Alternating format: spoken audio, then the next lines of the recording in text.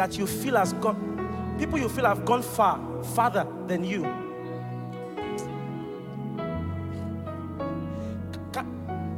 Insecurity will die. Insecurity. Among the, when you're sure of what you carry on your inside. And my beloved is the most beautiful among thousands and thousands. Yes, my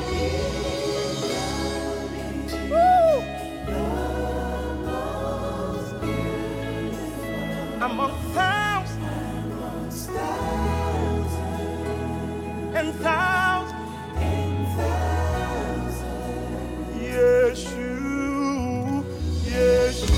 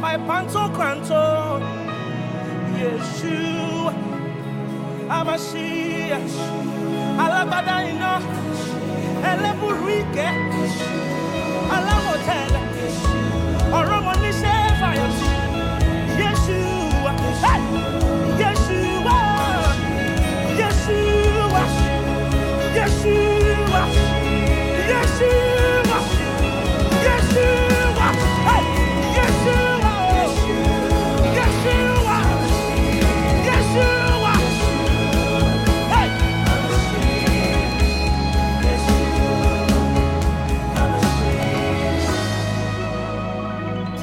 your beloved.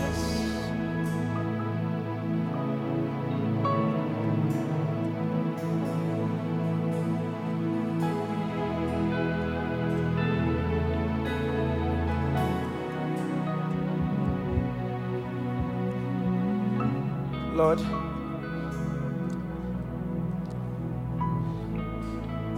we're closing.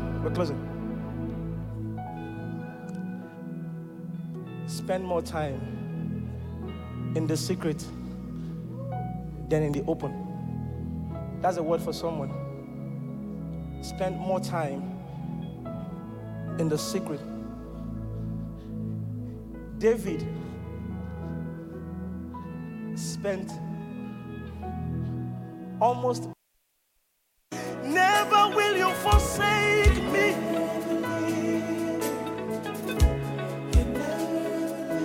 You never leave the one behind.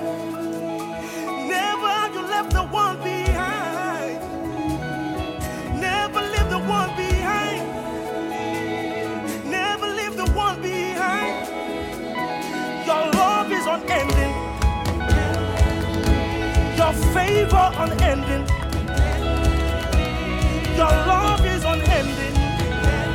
Hey, your favor unending. Never will you leave me nor forsake me. Never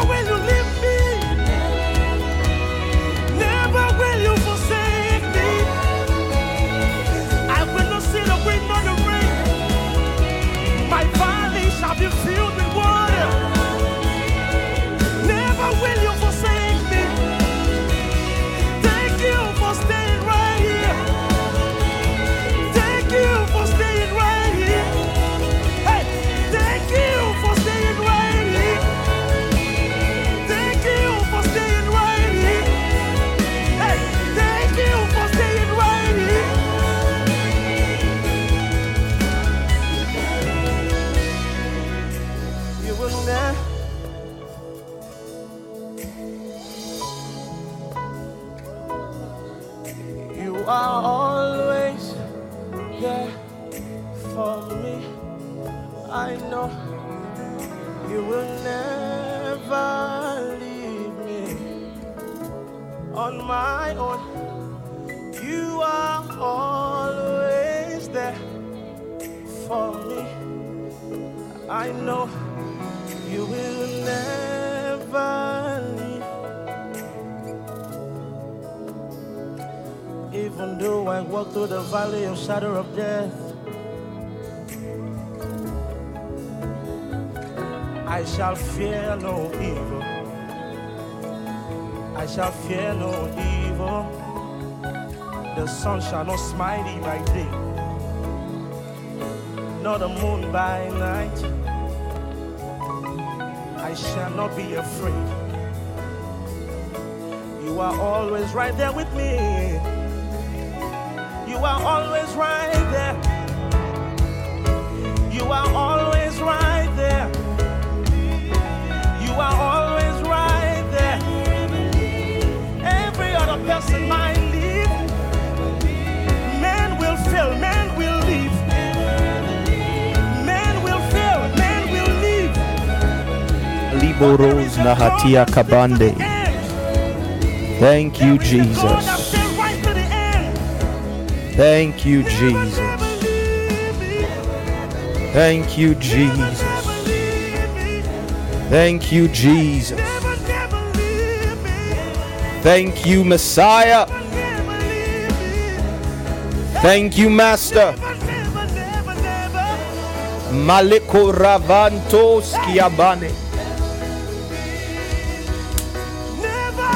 Yes, yes, yes, yes.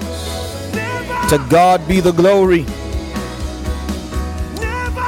To God be the glory. Great things He has done. To God be the glory. Great things He is doing. To God be the glory. Greater things He will yet do. Shalakuman sileke pola savala. Zebredori ekebandi ekotobozi atadege. Zaleborondos kilebetala. Manteleko rabababan teleleloli akaba.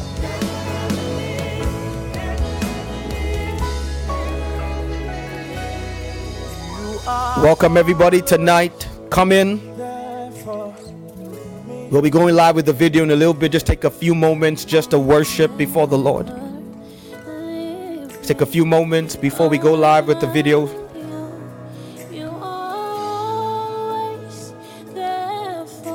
Just connect with your soul before the Lord of your salvation. Pour out your heart to Him.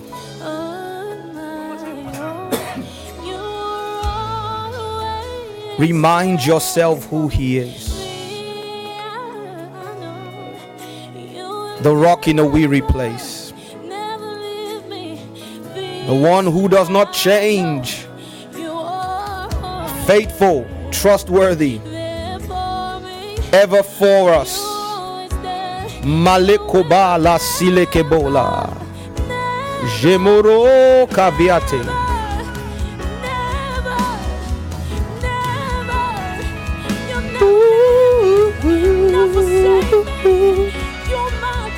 Oh, Kabona Sabelo Korea Tavantwa Lako Samante Liko Rovo Urieke Bababa. Jesus, Jesus, Jesus.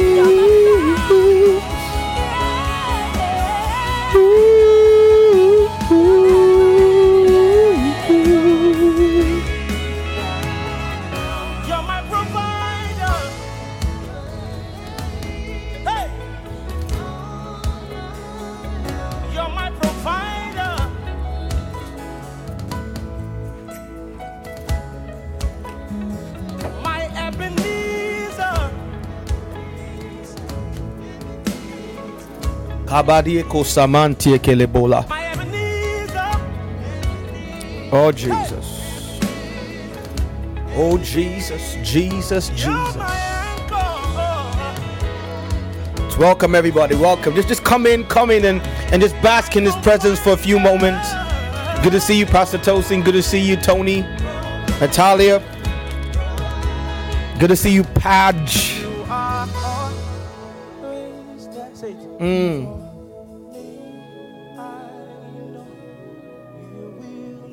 Kalavuna borokozi balati aninde. Thank you. Thank you. Thank you. Thank you. Thank you. Thank you. Kalabomo yade palula. Je kabadie tomadi. Sabadie tomadi. Shabadie tomadi. Jesus. Jesus. Jesus.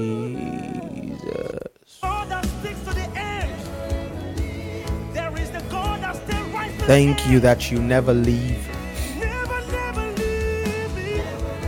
Thank you that you never change. Thank you that my tears are precious to you. Thank you that you are committed to me. You are committed to me. And in this season of consecration, I commit to you.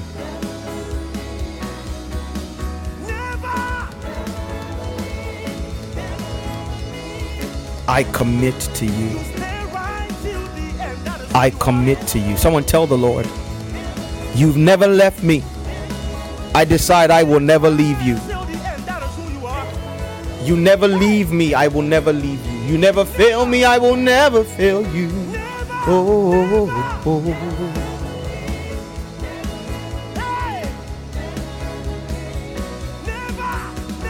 Father, tonight we ask your presence in this place. Manifest your glory. Manifest your wisdom. Manifest your greatness. Lord, tonight would you engineer divine outcomes, divine outcomes. Would men and women meet you at the point of life? Would you send your power and your glory? Heal hearts, heal bodies, heal minds, break yokes, change stories, lift men. Let heaven touch the earth tonight. Let there be a pregnancy of the divine. End the affliction of many.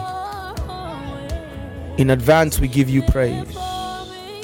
In advance we give you glory. In advance we give you worship. Thank you. Thank you. Thank you. Thank you. Thank you in advance. And because your credit is good with us, we celebrate you. We celebrate you in advance. Come on, somebody.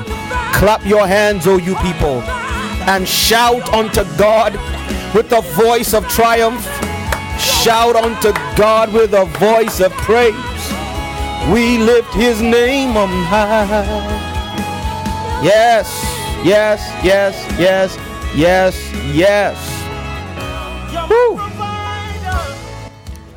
Welcome, Mrs. Okealam. You're welcome. It's been a long time since I spoke to you. Private joke. Pastor Tunji, Peniel, Pastor Liz. Pastor Liz is one of my favorite people in the world. Faith, good to see you. So like I mentioned yesterday, this week of Apostolic Emphasis will be the return of a character that has not been seen for a while. That character is called DJ Rev. And it doesn't necessarily mean that I'm playing quote unquote tracks. It's just a chilled atmosphere here online on YouTube. You know, DJ Rev first manifested during the COVID lockdown period. And whenever you see DJ Rev, it means that there is going to be just a vibe of God in the room. I'm in my home studio. You know, we don't need to be screaming into a mic for the presence of God to move in supernatural ways, and especially not for his wisdom and his revelation to be dispensed. And last night we started off, I was blessed by the word of the Lord last night. I don't know if I'm the only one. And I'm looking forward to picking up where we left off. So grab a glass of water or a cup of whatever you drink, hopefully non-alcoholic. And let's let the word of the Lord do its work tonight. Let's just surrender to the word of the Lord. Let it build us up and give us an inheritance among the saints. And our lives will never be the same again. Alrighty, let's go.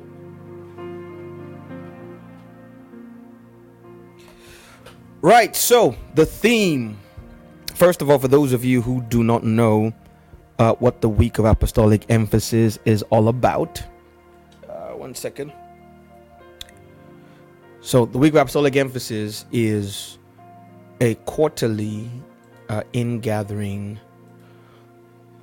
It holds usually for 5 or 6 days, and it's really a time, the best way we could put it, a phrase we borrowed from my brother Apostle Gideon Odomer and his ministry, the Fortress Ministry in Jos. I must confess, this is their phrase. We've got to give credit where credit is due, but they've been so kind. We actually checked with them. They've been so kind to let us borrow it. It's literally 5 days where we seek the Lord for doctrine and power. We go into the word of the Lord and we lay a foundation in scripture to understand a principle, not so we can add it to our notebook and our journal of revelation, but so we then have a foundation to place a demand on heaven for the manifestation of that principle in and through our lives. And this week we are looking at the concept or the phrase, weep not. Also, this quarter, the week of apostolic emphasis is layering with the Passover consecration journey. Consecration journeys in kingdom culture are times of fasting and prayer. But we don't just not eat or eat less and pray. We actually take them as times of consecration. In essence, times where we intentionally step away from more and more of everyday life to give ourselves more and more to the pursuit of the face of the Lord. And so this consecration journey starts on the 5th today. So today was the first day of the fast officially, and it will end on the 16th of April. But for the first few days, it will layer nicely with the week of apostolic emphasis. In essence, from today till the 8th, that if I'm not mistaken is Saturday, we will be both laying a foundation in the word, but also fasting during the day and taking time to pray when we gather. The last 2 days of the consecration journey are very, very, very significant. First of all, next week Saturday, not this week Saturday, next week Saturday, we'll be gathering in the city of London at the Holborn Missions Base Embassy building, where we will be having 12 hours of prayer. And we will be joined on the day in person by my brother, Apostle Gideon Odomer, to lead us in prayer and lead us into the counsel of God as well. But that is 12 hours of prayer is my favorite event in kingdom culture because it's the rawest, the realest, the least quote unquote spiritual makeup. It's just come and run after God with all that you have. And tarry in his presence till there is a shift from on high. And then to end the consecration journey on Sunday the 16th of April, there will be our first Sunday gathering at the embassy building in Holborn, and our guest will again be Apostle Gideon Odomer as he brings the word and does what the Lord has sent him to us to do. I'm excited to receive his ministry. I love him as a brother. I honor him as a fellow custodian of the apostolic grace of God. And trust me, it's one thing or one gathering you don't want to miss. Of course, the journey has now completely and utterly cranked up for the Kingdom Culture Summit 2023. And the theme this year is government. November the 8th to December the 3rd, Tuesday to Sunday. Everything changes. And we're looking forward to all that God has to pour out for us in this season. So please take the dates off your calendar now. Registration will commence. I said 28th. Did I say 8th, Chrissy? Okay, my mistake. It's on the screen anyway, November the 28th. And so registration will be commencing very soon. Watch this space. We'll be giving you information on where and how to register. All right, let us get to the word of the Lord. Now, our media team is so spectacular. I got Minister Chrissy Adedibak with me in the studio tonight. Everybody say, hey, Chrissy. Come on in the comment section. Everybody say, hey, Chrissy. Or private joke, say, hey, ma'am. Thank you, Chrissy, for all that you do. Annual leave already booked, approved. That's what I'm talking about. Yes, Esther, that is the spirit. All right, and so our amazing media team has put together a playlist of all this week's. So there is a playlist of this week's Week of Apostolic Emphasis recordings or videos of on YouTube. There is another list that will cover another playlist that will cover the entire consecration season. And by consecration season, we mean both the Week of Apostolic Emphasis till the end of the consecration journey, including the Forge and the final Sunday. And so there's another playlist for all of those videos that will be put together. And then finally, there is a master playlist of almost all the days or the nights of every single week of apostolic emphasis since the very first one in 2020. And so if you want to catch up on or remind yourself, or if you weren't here then and you missed anyone and you want to follow the curriculum, because trust me, there is a curriculum, there is a playlist that will cover all that. And so Chrissy, if we can put all three in the description of this video, that would be amazing. Finally, before we get to the word of the Lord tonight in DJ Ref fashion, I'm excited about something. So my birthday is on the 9th of June this year. I'm finally turning 17. It's been a long time being 16, but I'm turning 13. It's a long time being 12, like Jesus. But jokes apart, there's three things that I'm looking forward to happening at my birthday this year. And I want to share them with you in advance, unofficially, before the official announcements come. The first is, last year there was an amazing initiative begun by Dr. Joke and the leadership team here at Kingdom Culture. It was a surprise last year to put together a 24-hour prayer meeting for me. Now, I know that sounds dodgy, or not dodgy, but that sounds strange, that the best birthday present you could think to give a man was a 24-hour prayer meeting. But if you know me, you know that by far was the best present I could have had. I loved it. I was loved. I felt loved. It just completely rocked my world. And this year, it's no longer a surprise, but it's coming back. So from the midnight of, or from the evening, not midnight, from the evening before my birthday. So my birthday's on a Friday this year. From the evening of Thursday into the evening of Friday, there will be a 24-hour prayer prayer meeting. And on my birthday itself, on Friday the 9th of June, we will be gathering for a night of prayer and worship. It's not open to every single person, so if you're hearing, you're one of the people who it's open to, but there's going to be a limited amount of space.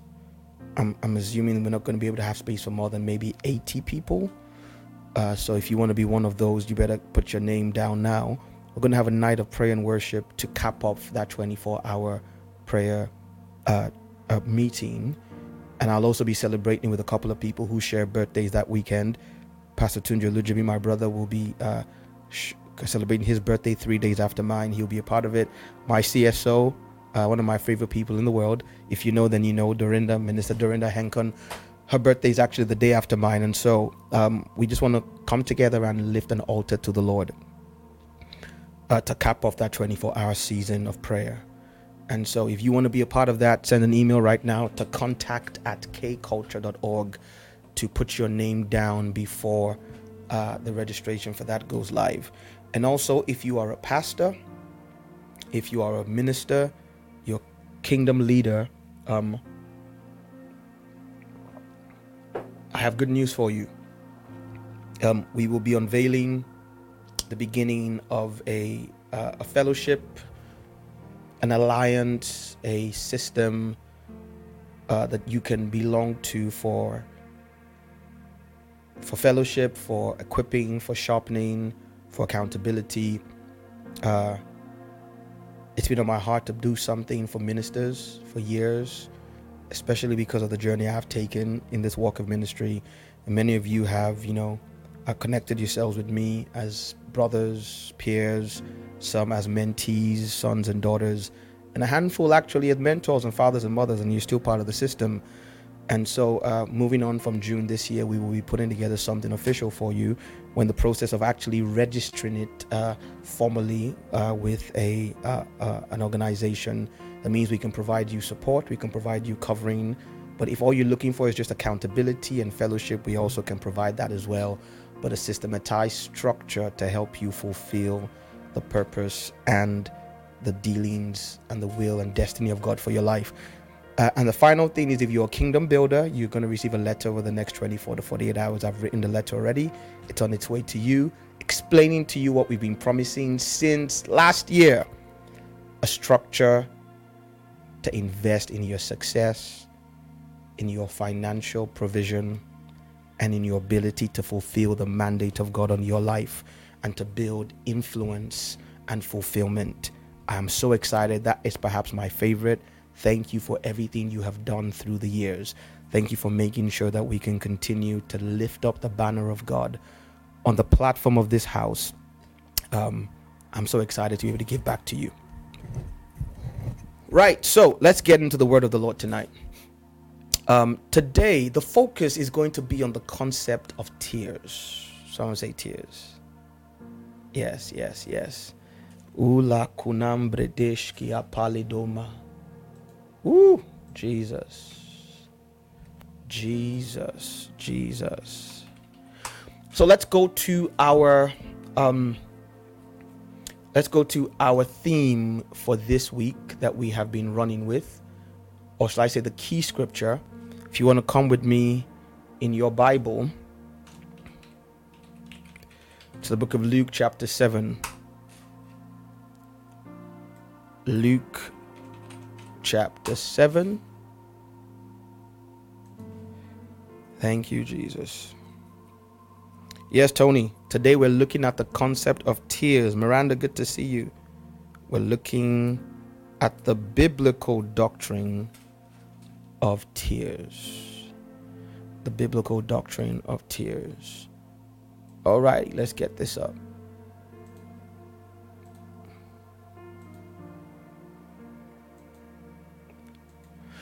And so Luke chapter 7.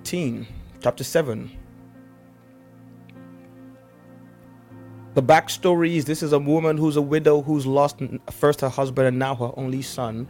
She's coming out of a city called Nain. Nain means beautiful. She's in a place or a season of her life that is designed or supposed to be a place of joy and beauty, but she's mourning death and devastation. In essence, she's in a place, or she's coming out of a place or a season where you would have expected it to be a time of joy and rejoicing or beauty, but life has dealt her a raw deal. And the Bible says that when Jesus came near the gate, the dead man was carried out. And the Bible says the Lord saw her, and we looked at this yesterday, and it was a powerful time in the presence of the Lord. It was an emotional time for many of us, including myself, as we reminded ourselves that the Lord sees us. He understands. He becomes an expert. He gets us at a deep level. He had compassion on her, and he said unto her, "Weep not." Then he sprung into action, touched the briar, caused him to arise, and delivered him to his mother. He finished the job, right? And so that is the launch pad we've gone on. And today we are going to take it a little bit further. Someone say a little bit further. So, Father, we just ask your presence upon your word tonight. Come in your power and your splendor. Finish what you started. Let your glory be even weightier, your power even more readily manifested. Comforter, comfort us. We give you praise in Jesus' name. Amen. Amen and amen. Right, so I want to repeat something I said yesterday, and that was to correct a true but incomplete doctrine that has been in the body of Christ for a while. And I must confess, this is a doctrine that I myself have been a part of propagating when I look back over the years at which I've preached. And it simply says this, that your tears don't move God. Only faith does. In essence, that God, while he sympathizes with your crying and your pain, is not moved in any way and can therefore not be provoked or incited into action in response to tears or pain. And I believe I said yesterday that while this is true, it is not the whole truth. In essence, it's true in that it itself is part of the truth, but it's not the whole truth.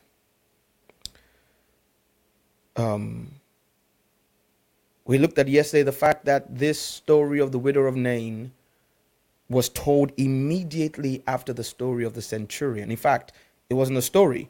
That the Bible says, on one day the centurion comes to Jesus and says, come and heal my servant, and I'm a man under authority. All you need to do is speak the word. And Jesus says, wow, such great faith. In essence, on one day, on a Monday, Jesus spends plenty of time explaining and demonstrating the place and importance and power and efficacy of faith. And the Bible then says that the very next day, the day after, as you can see, he went into the city called Nain. And this was when he then shows us the other side of that coin. In essence, I explained that the technology of divine and sovereign compassion is the backdrop or the backup system to the system of faith and understanding the principles of God. Yesterday, we also looked at some examples of times where God understands we cannot correctly and completely engage the system of faith, and that he has made available this amazing backup. Thank you, Jesus. That he has made available this amazing backup system by which he can offer an opportunity for divine intervention on the platform of compassion. And that while it is still an act of faith that provokes this system, it is not an act of faith based on principled action, but an act of faith based on the confidence that God loves you and is not impervious to your needs and your pain. And so today, I want to deal with the doctrine of tears. And yes, you will not find that phrase in the Bible, the doctrine of tears, I know.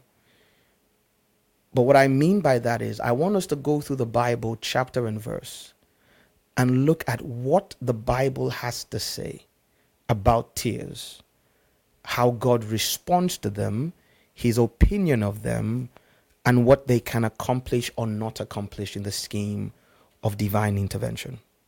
We're going to look at a few examples of people who cried in the Bible, who wept, and what happens in the heavens when tears are engaged, if anything at all.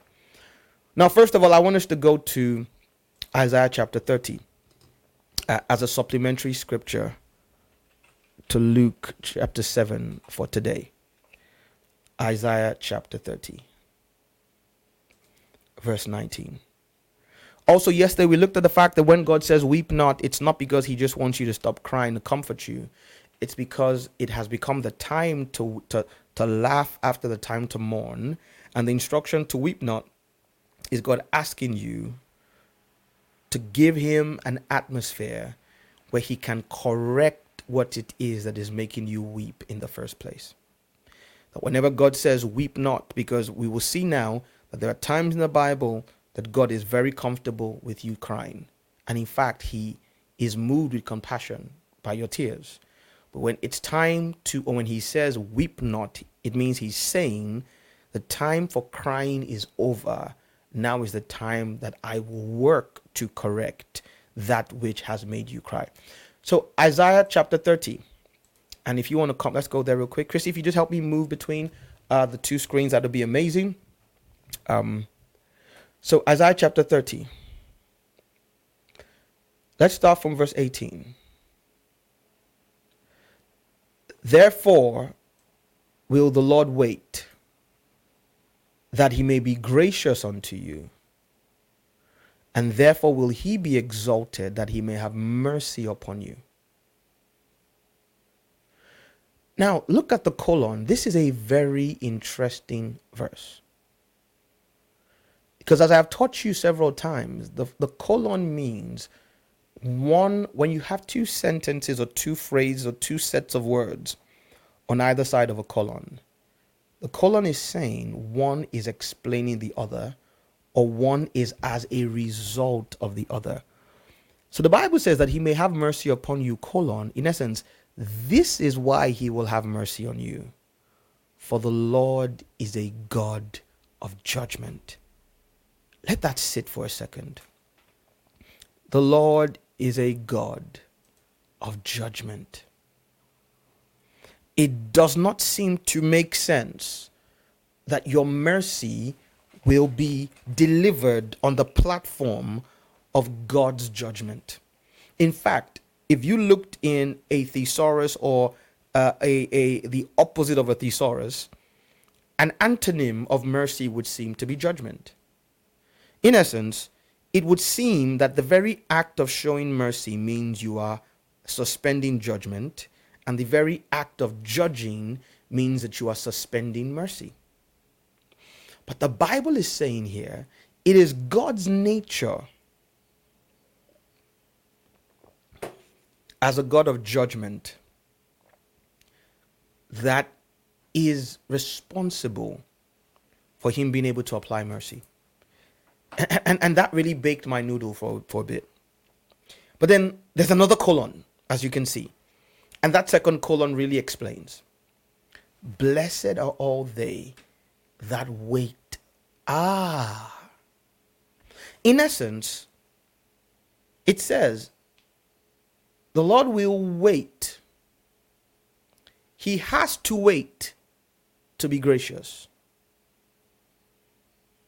Therefore will he be exalted, that he may have mercy on you. He's a God of judgment. So blessed are all they that wait. In essence, many times the grace and mercy of God needs to wait for the satisfaction of the judgment before it can be in full effect. In essence, while trusting in God for mercy, you must be patient enough for judgment to take its course. Two dimensions of judgment. The judgment of you. In essence, the judgment of one, the original Adamic sin. Two, your errors, mistakes, disobedience, and inconsistencies with his principles and his will, but also the judgment of what is afflicting you sometimes takes time as well. God told Abraham, your descendants will be slaves in Egypt for over four centuries. Why? Because The iniquity of the Amorites, he says, is not yet full. So, your mercy in coming into the land will be on the platform of someone else's judgment, but you need to be patient. This is why, as we looked at yesterday, let's go there real quick. In the book of Ecclesiastes, chapter 3, we see that the Bible says that there is a season and a time to every purpose under the heaven. If you are this side, now, under the heaven is not talking just about geography. It means under the influence of heaven. And as I explained to you before, the Hebrew word shamayim, the Greek word uranos, is not just speaking about heaven as a final destination of God. It speaks primarily as heaven as a realm of authority that governs the seen world. In essence, a purpose under heaven means, or under heaven here means, under the authority of the unseen world. And the Bible tells us that the things that are seen are temporal, the things that are not seen are eternal, and the things that are seen, we saw in scripture several times last year, are not made from things that do appear. In essence, there is an unseen world that governs the manifestation of everything, and I mean everything. There is nothing on the earth that is not spiritual. Hear me, somebody. I'm an accountant by training. I have a master's and a first and a second master's degree in engineering. I've worked as a consultant, as a coach, as an entrepreneur. I believe in facts and figures. I believe in principles. Hear me. I am not hiding under a rock, but even in my journey of life, in these fields of endeavor, in which to the glory of God I have done reasonably well, if you want to put it that way, I've come to the conclusion that there's nothing that occurs in the seen world that you can't trace to an unseen root. And the Bible says, if we will live in a world governed by the Spirit realm, there will always be a time to be born. Just so you can't see my screen. There'll always be a time to be born and a time to die. Things will start and they will end. Deal with it. Hear me. The same way people are born and they die, seasons are born and they die. Sometimes friendships are born and they die. Sometimes relationships are born and they die. Sometimes businesses are born and they die. Sadly, sometimes ministries are born and they die. There will be a time to be born and a time to die. And if you are trying to save something when it's its time to die, you will die of frustration. But if you're trying to kill something when it's its time to be born, especially if you're the enemy, you will also die of frustration. There's a time to plant and a time to pluck up, in a sense, a time to harvest. If you try and harvest when you should be planting, you will have to plant when you should be harvesting. There's a time to kill and a time to heal. The word kill here in the Hebrew means literally to wound. The Bible says, faithful are the wounds of a friend. And I've shared this with several people who are either my friends or my spiritual prodigies, that there are seasons or there are moments where the most loving thing you can do to a person is to skewer them with a knife. I don't mean a real knife now, but there are times where you should be bringing pain for a valid godly reason, and then there are times where you should be healing. Don't kill when you should be healing, and don't heal when you should be killing. There's a time to break down and a time to build up, and there is a time to weep, the Bible says. And notice, the opposite of the time to weep is not the time to be normal. It's the time to laugh. In essence, in God's economy, when weeping has endured for a night, the next thing that should follow should be joy. It's not weeping, then normalcy. It's weeping, then joy, then laughter. But as we see here in Scripture, there is a time. And the word time there, every time you see the word time here, it's talking about a season. Iya Jesu, welcome. By the way, everybody just Google on YouTube Iya Jesu original. Thank me later. It's an amazing Christian comedy, but very, very kingdom and biblically based comedy channel. And it's run by one of us here in Kingdom Culture in Lagos, Nigeria. She's actually on staff with Kingdom Culture. Her name is Mrs. Arit Odo. So Mrs. Arit Morris. I keep forgetting that, the ring has been on the finger for a couple of years now. And I just recommend, and I'm proud of what you're doing, Arit. God bless you and continue to prosper your effort with that channel. But like we said, there is a time to weep. And that is the beginning of the doctrine of tears. It is that in the economy of God's will and purpose, there is a time to weep. And if you have a problem with this, you will struggle to walk with God.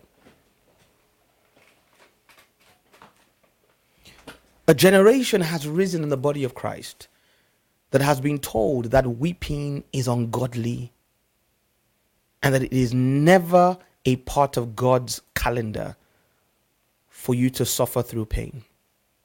Jackie, you're right. Coming there in a second. As we just saw, if you are going to experience the mercy of God, you are going to have to do what? You are going to have to wait. And one of the reasons, where was I now? I've forgotten what tab I was on. One of the reasons why you are going to have to wait. Where were we with this now? Oh, there we are. One of the reasons why you're going to have to wait is that there is a time to weep.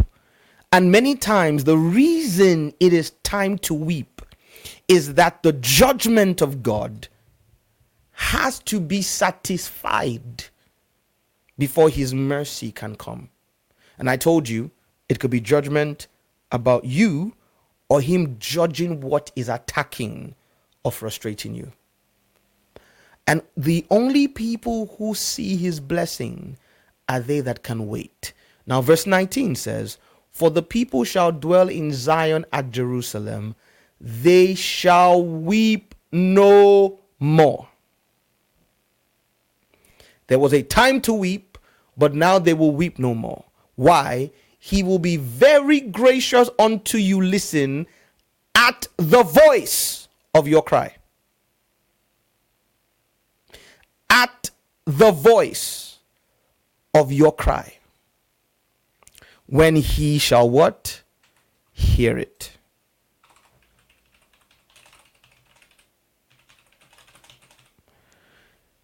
And here we begin the journey of debunking the true but not complete truth doctrine that God is impervious to the tears of his people. As we see here, he will be very gracious unto you. You at the voice. In essence, there is a place for the voice of your cry to trigger the compassion of God. The reason why it looks like it does not move God many times is there is a time, as we just saw, to weep and a time to laugh. When the time to weep has come to an end in the calendar of God, you best believe me, your tears and your cry will move God. Are you ready to go on a Bible journey? Are you ready to go on a Bible journey? If you are, let's start by going to the book of Psalms, chapter 30. We're going to go from Isaiah chapter 30 to Psalm chapter 30. Thank you, Jesus. Right, Psalm chapter 30.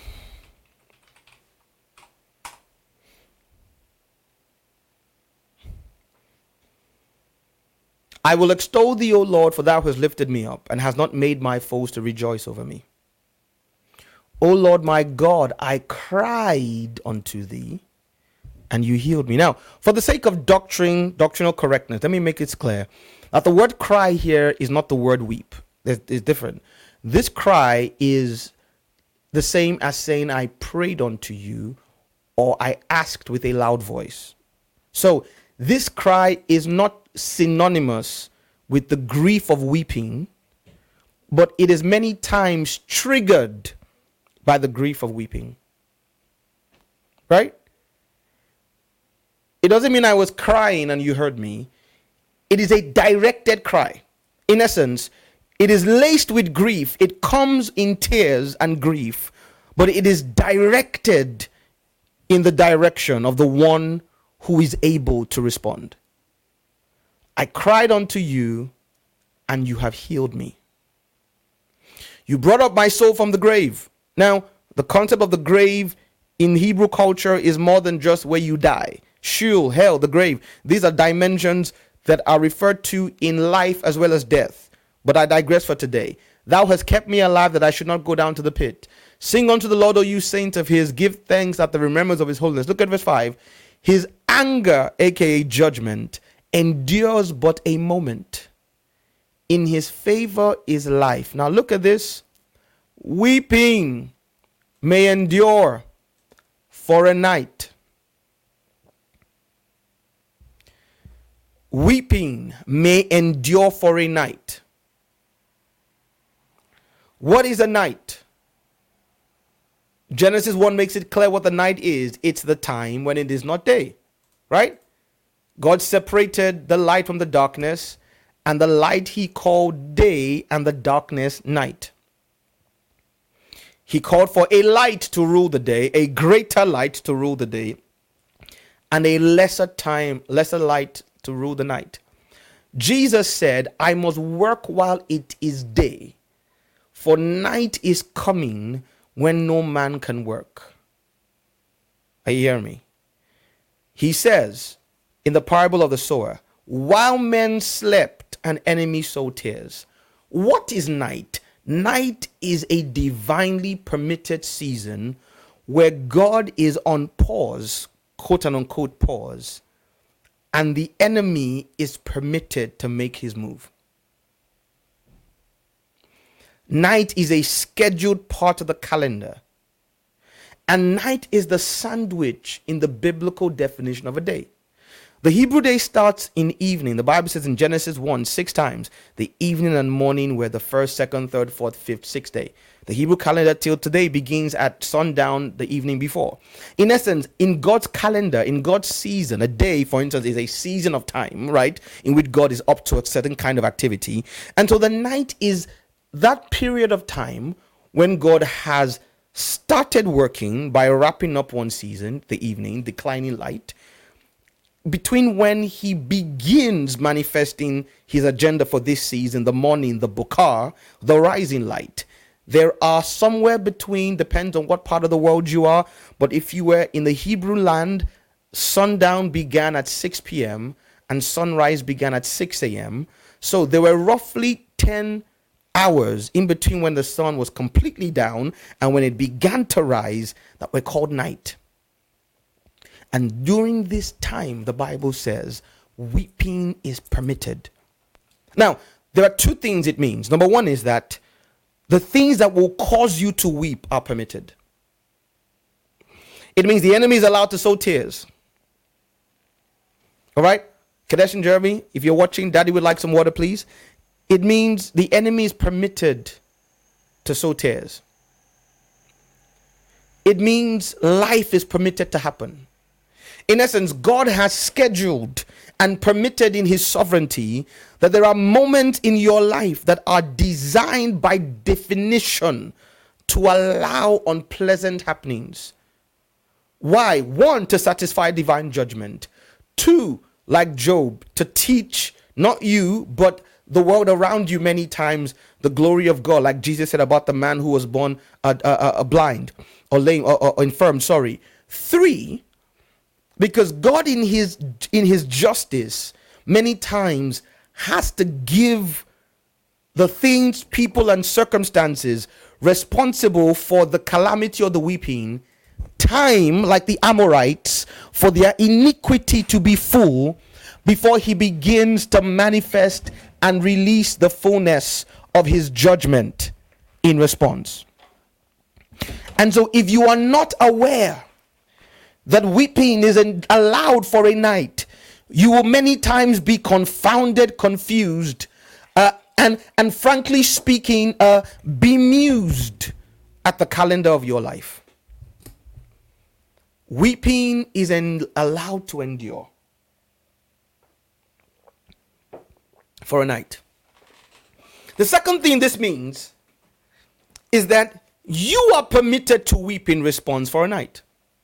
So not only are the things that will cause you to weep allowed, God does not mind you crying during the night. In fact, his response to you when you weep in the night is comfort, as I'll show you in a little while. But he says joy comes in the morning. The word morning there is the word bokar. In essence, a season comes when God says, okay, enough weeping. Now I need you to participate with me by your confidence in me in the process that will end the need for weeping.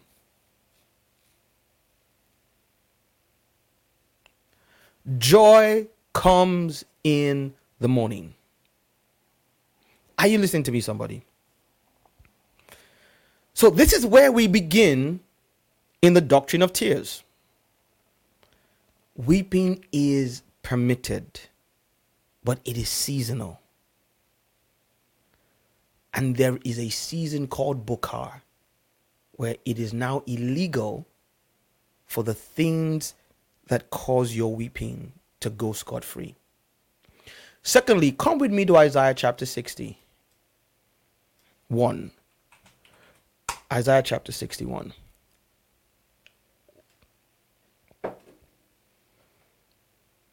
We looked at this yesterday a little bit. The Spirit of the Lord is upon me. The Lord has anointed me to preach good tidings to the meek. Semicolon, he has asked me. One second. He has asked me to bind up the brokenhearted. So contrary to the doctrine that says God is not moved by my pain and my tears, the Bible actually is saying here that the anointing is a heat-seeking missile. And of course, we know the anointing is the Spirit of the Lord upon. In essence, God has an affinity for the brokenhearted. In fact, it is your grief, according to Isaiah 60, that qualifies you as a candidate. It is your pain and misfortune that qualifies you as a candidate for the visitation of the anointing, to proclaim liberty to the captives and the opening of the prison to them that are bound. Listen, to proclaim the acceptable year of the Lord and the year of vengeance of our God, to comfort all that mourn. Somebody say the doctrine of tears. God's response to the mourning of those in covenant with him is comfort. And we'll look at this perhaps on Friday when we look at the ministry, right, of the comforter. The Bible says, I will not leave you alone. I will send you a comforter, a parakletos. And so when we understand what comfort means to God, it doesn't mean, hey, yeah, oh, sorry. Hey, yeah, you mean that thing happened? Oh, no, that's not what God defines comfort as. God's definition of comfort includes emotional support, but goes far beyond emotional support to divine intervention, counsel, and assistance in overcoming that which is responsible for your mourning.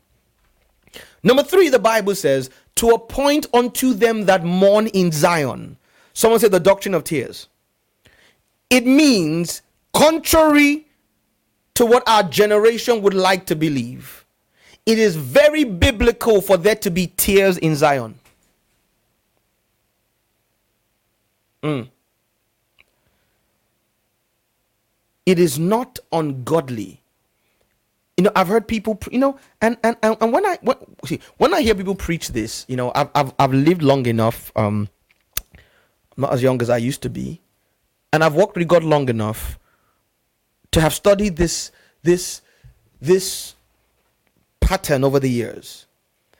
These are usually either people who have no experience and just allow them live long enough and their tune will change, or they're people who know better but are peddling this doctrinal fallacy because it is good, quote and unquote, for business.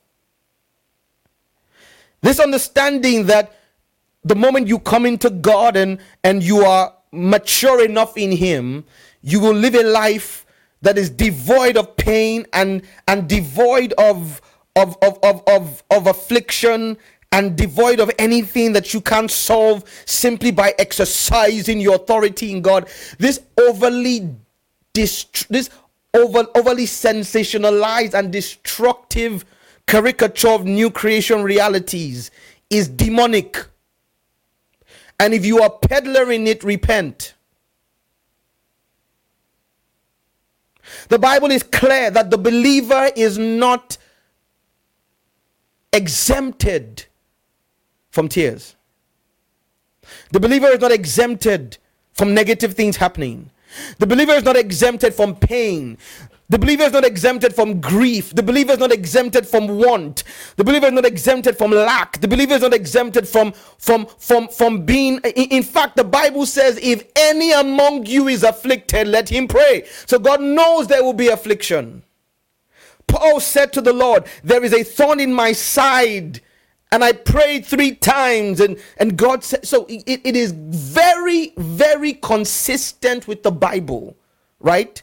For there to be mourning in Zion. Don't let anybody tell you otherwise. You are not an inferior Christian because there are things going on in your life that make you cry. Whether or not you physically cry, I mean things going on in your life that are causes of pain and consternation. In fact, take a seat beside Jesus. Take a seat beside Paul. Take a seat beside Peter. Take a seat beside every single man and woman of renown and repute in Scripture. And anyone who told you otherwise is a thief and a robber, or is ignorant. Or maybe both. The doctrine of tears makes it clear. You are. In fact, if you walk with God long enough, you will mourn in Zion. Circumstances will transpire that break your heart, that cause you to question whether or not God is on your side. You will lose a loved one at some point in your life. You will suffer some kind of loss, some kind of setback. Satan will seem at least one day in your life to have the upper hand. And Miranda, you hit the nail on the head. Thank you for going there. There's always Miranda is today's apropos student. Miranda is the student today who's going far ahead of the teacher. But well done, Miranda. And therefore, God expects you to weep. Because the Bible says his strength is made perfect in your weakness. It is not strength to refuse to break down in the arms of a God who loves you. In fact, in such times, weeping is therapeutic. The Bible says that there must be mourning sometimes for the oil of joy to be released. There must be heaviness, for the garment of praise to be offered. The doctrine of tears states or teaches from scripture, weeping is godly. It will happen to the vast majority of all believers at some point. Remember, it is permitted for a season, meaning it is allowed, but that season must end. It also stipulates, as I showed you in Isaiah chapter 30, let's go back there before we start to move to other scriptural examples. Isaiah chapter 30, that God responds to covenant weeping. Isaiah chapter 30, look. The people shall dwell in Zion at Jerusalem. Thou shalt weep no more. Why? He will be gracious unto thee at the voice of your cry. Your cry. When he shall hear it, he will answer. Now, I want to show you how I study my Bible. I want you to join me in some Bible study. Is that okay? Are you ready?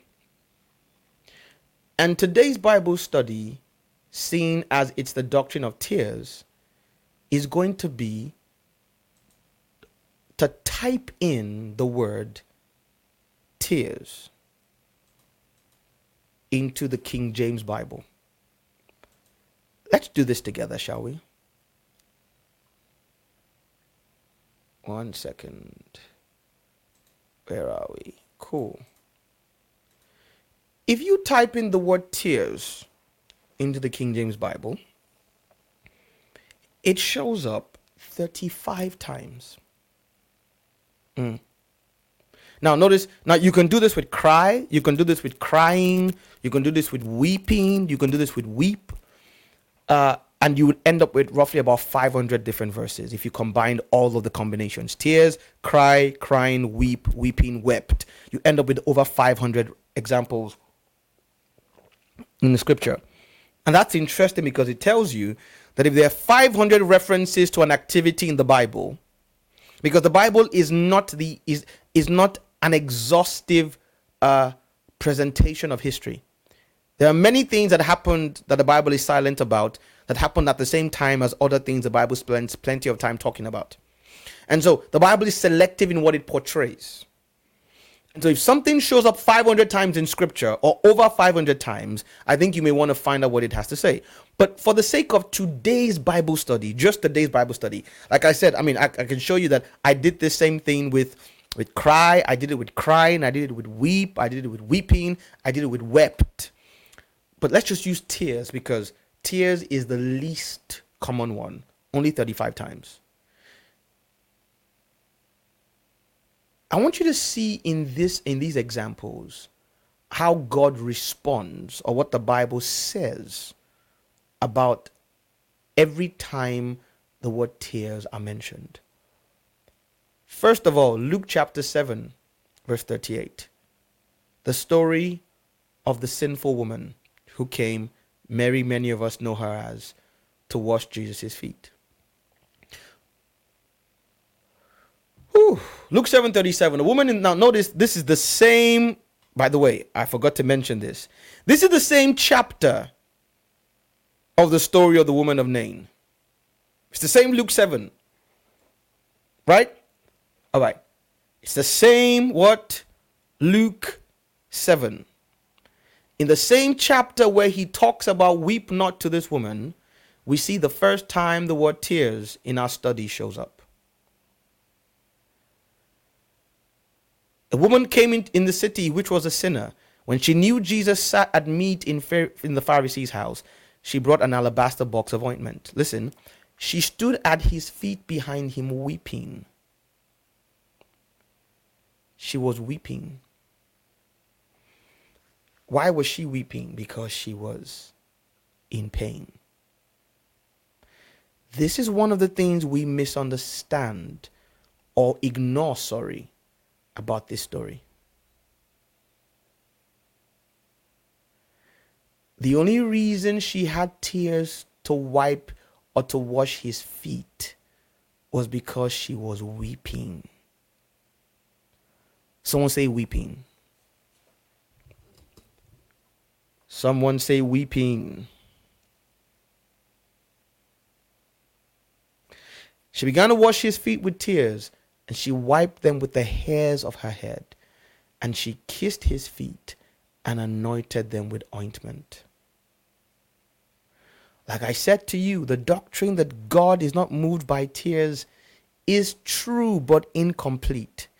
It's not that he's not moved by tears. It's how.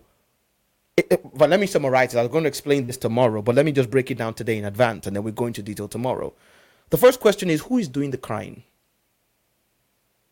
Because the tears of everybody do not move God. So there are certain classes of people whose tears God is responsive to. Secondly, even if you qualify as a person whose tears God is sensitive to, in what in essence, are these passive tears or are they active tears?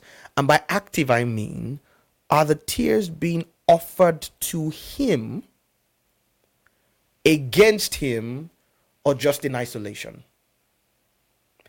Thirdly, why are you crying?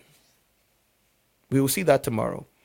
Because you don't even need to offer the tears to God if your tears are tears of injustice. We'll look at this tomorrow by God's grace, or maybe on Friday. That if you are responsible for the tears of a person because of your injustice to them, God will answer. And when he does, you will be crying soon. So there is a doctrine or a system or an understanding, to how tears move God. And it starts with who is crying, why are they crying, and in whose direction are the tears being offered. As we see here, this woman is not just crying. She satisfies all the criteria. She's a person. Now the question is, who is crying? The simple answer to that is God is moved by people who by the tears of people who are either in covenant with him or who are being afflicted unfairly and have no power to defend themselves. Those are the two classes of people whose tears always move God. Either you are in covenant with God, or even if you are not in covenant with God, you are suffering injustice and you are unable to help yourself. Secondly is, why are you crying? Like Israel, are you crying because you want meat instead of manna? Because I told you yesterday there was one example of a covenant person crying in scripture that God was angry at. And that was when Israel wept because they wanted meat instead of manna. God offered them angels' food. God offered them a diet that would make them live 40 years sickness free. Their clothes would grow. Their shoes would not be affected. And because they wanted meat, garlic, onions, and leeks, the Bible says they began to weep. And God's response was not only to give them what they cried for, but in anger. So be very careful when you're crying for the wrong reason, because God can respond to your tears seemingly, but the end result will be negative. But why are you crying? And then the third reason, okay. Thank you, Holy Spirit. Let's move on. Thank you. Let's move on. So let's go back to this woman's story here. She's weeping and she washes his feet with the hairs of her head.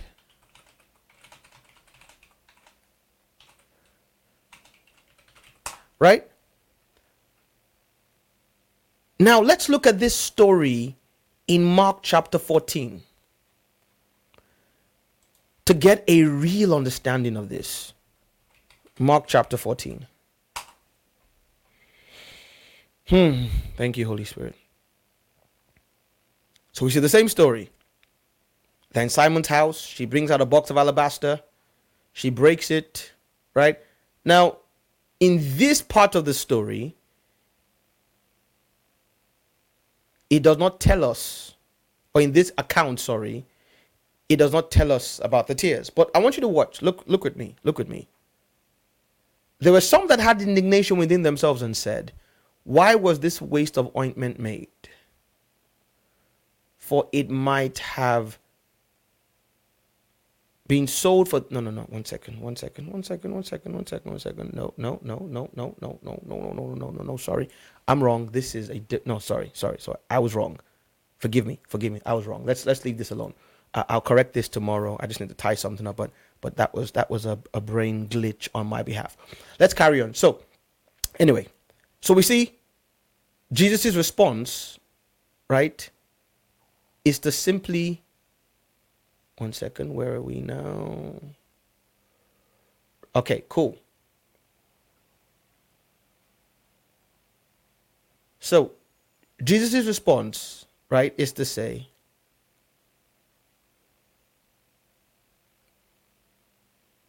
one second.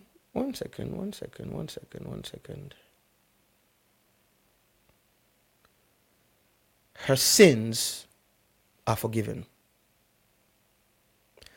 The question then becomes, why was the woman crying?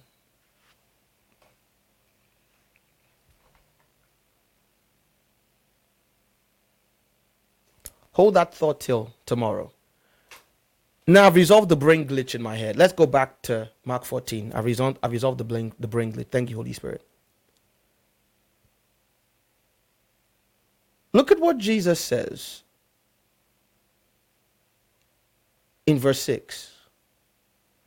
Let her alone, meaning leave her alone. Why are you troubling her? She has done a good work on me.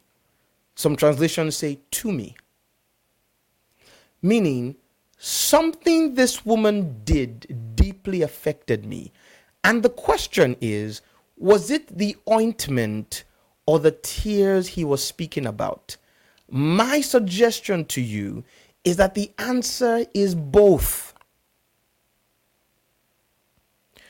It was not just the fact that she broke her alabaster box.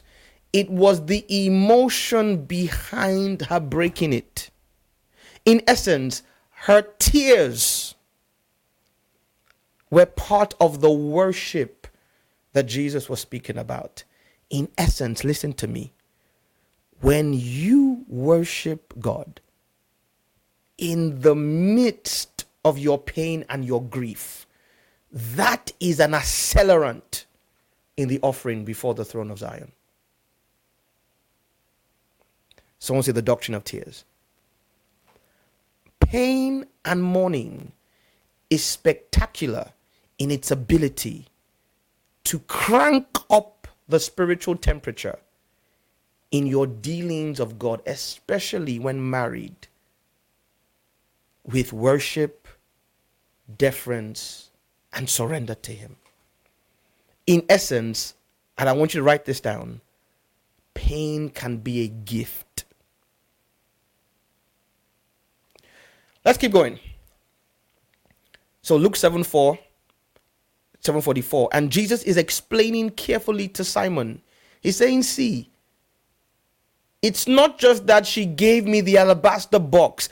In verse 44, Jesus is stressing, she washed my feet with tears. She washed my feet with Jesus is stressing that her tears, when correctly offered, were part of the equation. All right. Acts chapter 20. This is Paul talking. Let's look at this. Acts 20. He says, you know, from the first day I came to Asia, after what manner I have, meaning the way I have been with you in all seasons. Paul says, I have been serving the Lord with humility of mind and with many tears. Look, I have been serving the Lord.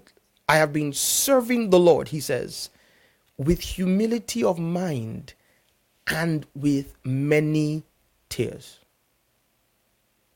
Ladies and gentlemen, the doctrine of tears says that I can serve God with my tears. as we just saw with the woman, the alabaster box. I can serve God with my tears. Are you listening to me? Contrary to popular teaching opinion, there is room for serving God in. This is Paul the apostle. This is the man who taught us, Jackie, great question. That will be probably Friday or Saturday. How do you direct your tears? But great question.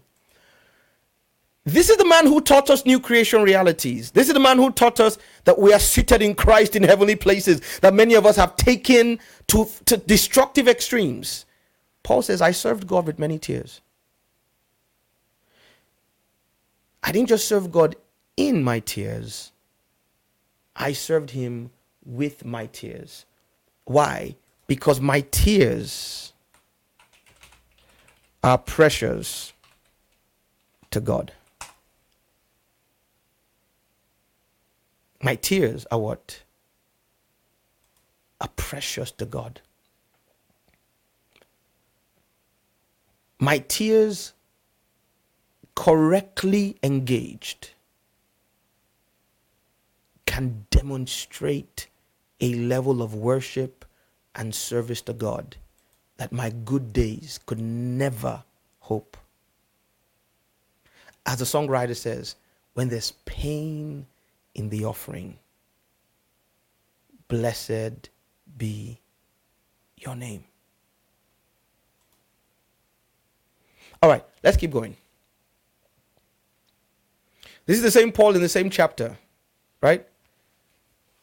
And he says, therefore watch and remember that for 3 years I cease not to warn everyone night and day with tears. This may seem to be outside the scope of our study this week, but let me just touch on this real quick.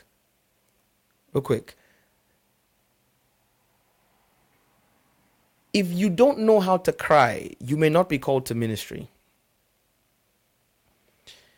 Because there is a dimension of efficacy and conviction in ministry that is only birthed at the pain of the minister for the condition of the people to whom he is sent. It could be for their sin or their suffering or the fact that they're on their way to hell, whatever it is.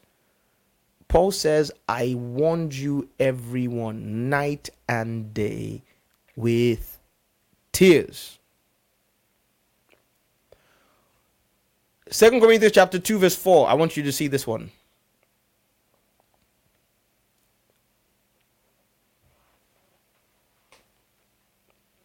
For out of much affliction and anguish, Miranda, that's exactly what I'm talking about. Intercessory tears. Yes.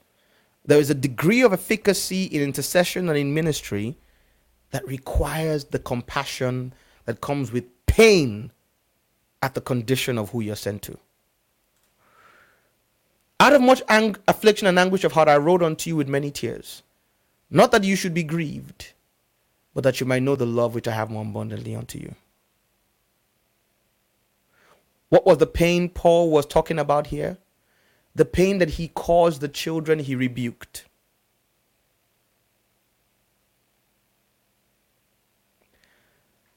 Paul was saying that act of rebuke that broke your heart came from a place in me of tears. Let's move on.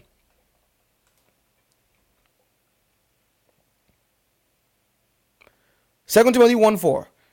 Greatly desiring to see you, being mindful of your tears.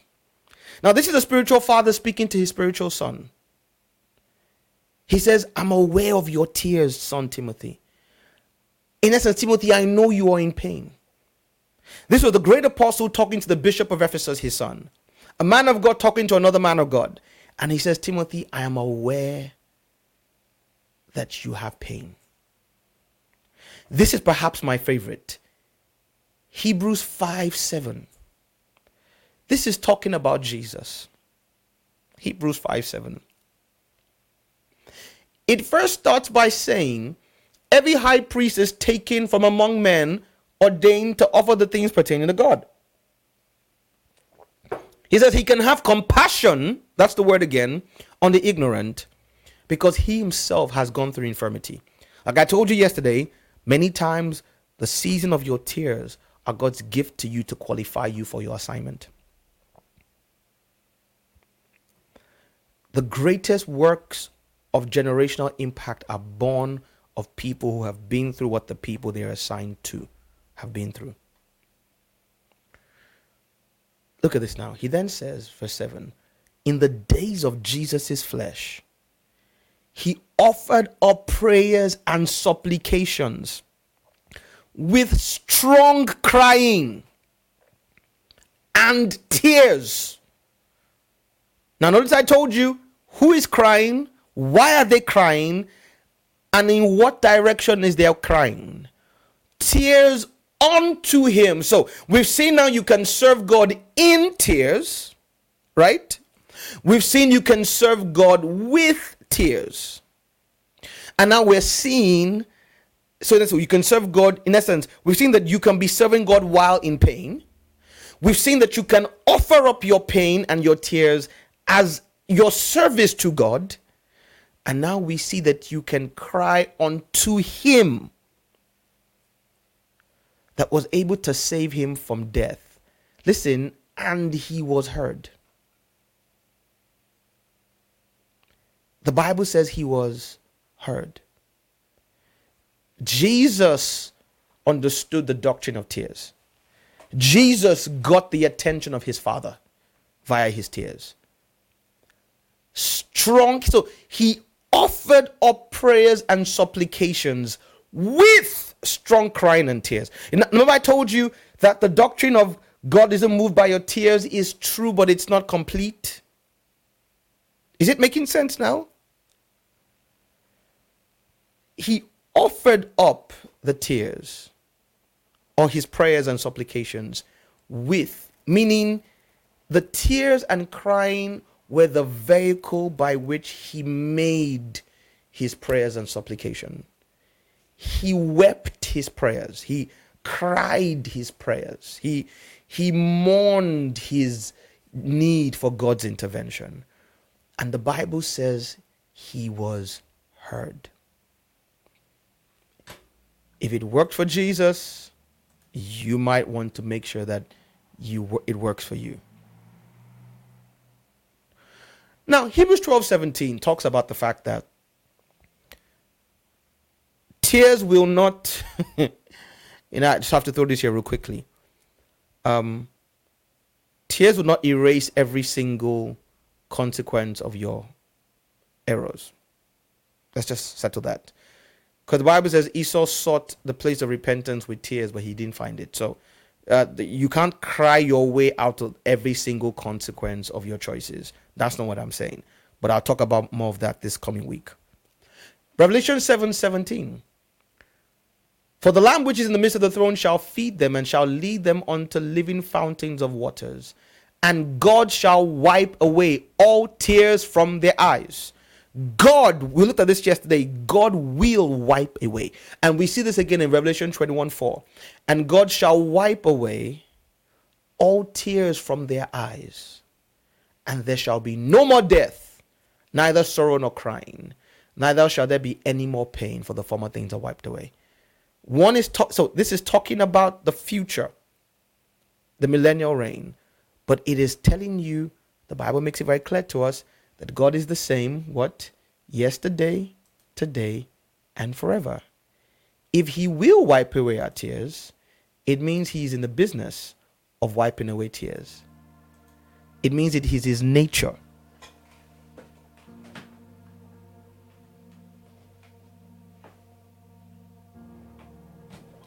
It is his nature to wipe tears.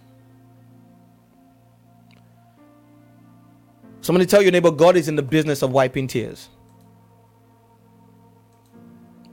He doesn't just end the need for crying. He will, now, I'm a man, I'm married to a woman, I'm proudly so, and I have children. So, over the years, I have experience in wiping tears.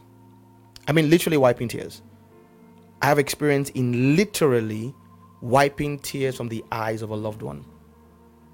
And not just my wife and children, my spiritual children, my biological family. It is a tender act to wipe away a tear. There is a level of precision you have when you're wiping tears. You don't want to hurt the eyes of the person.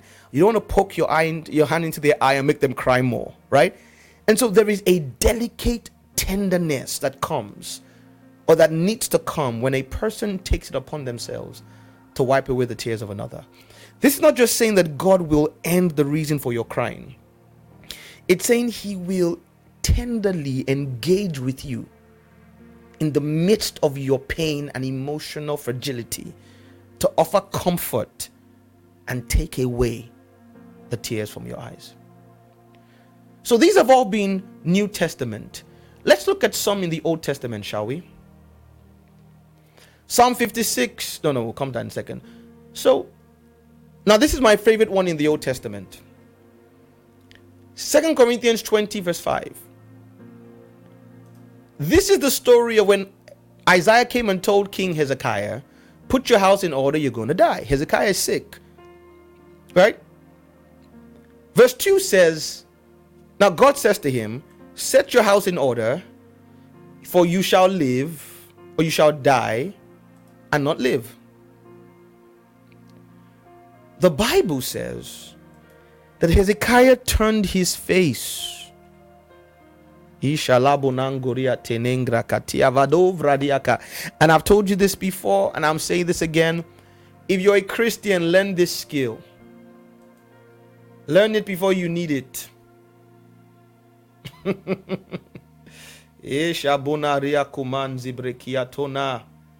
Learn it before you need it.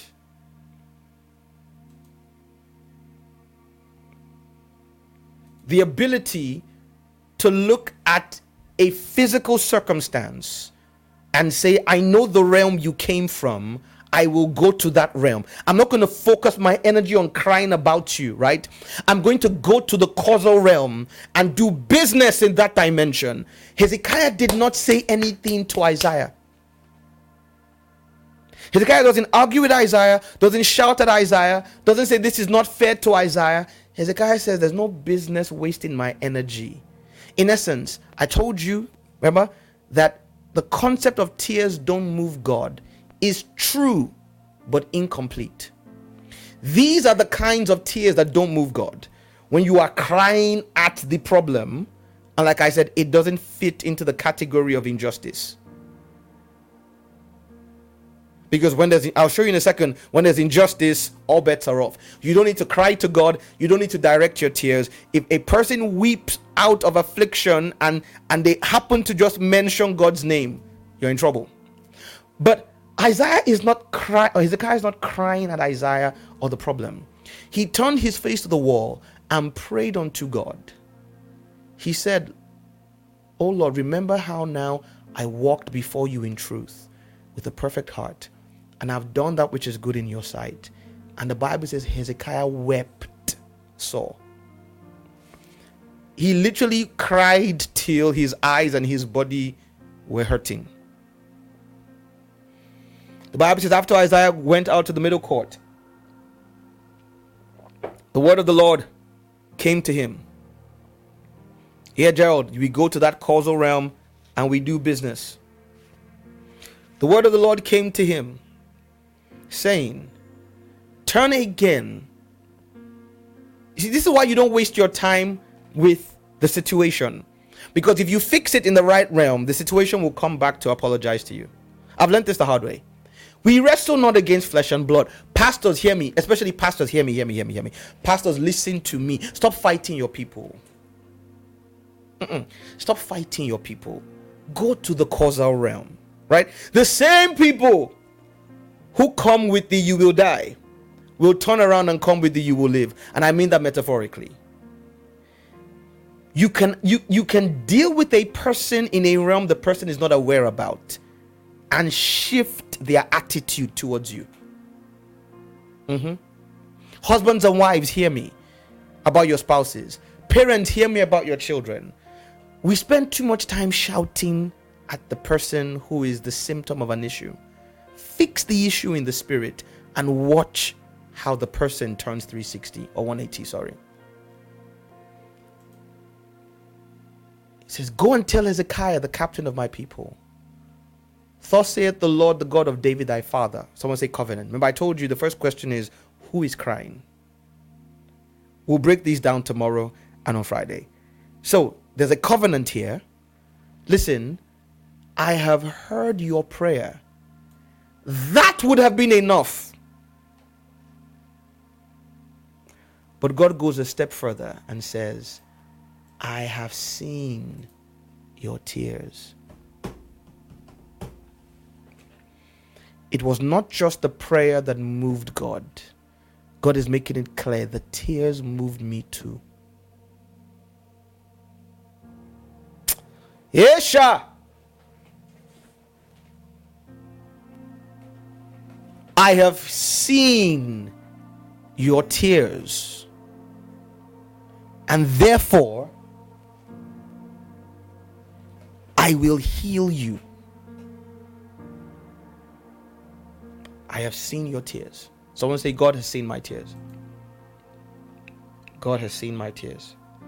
And you will notice that all this happened in between when Isaiah entered the palace, delivered the message, and before he left the palace. All this was within maximum 20-30 minutes or so. Because it was after Isaiah left, Hezekiah began to cry. And before he left the palace, the Bible says, God said, I have seen your tears. Esther 8:3, this is talking about Esther crying to the king. But remember, the Bible, scholars call the book of Esther the silent gospel. It's the only book of the Bible in which God's name is not mentioned, but it's a metaphor. And there is a... Anyway, let's move on. There's a metaphor of Esther dealing with the king about how we deal with God. Job 16:20.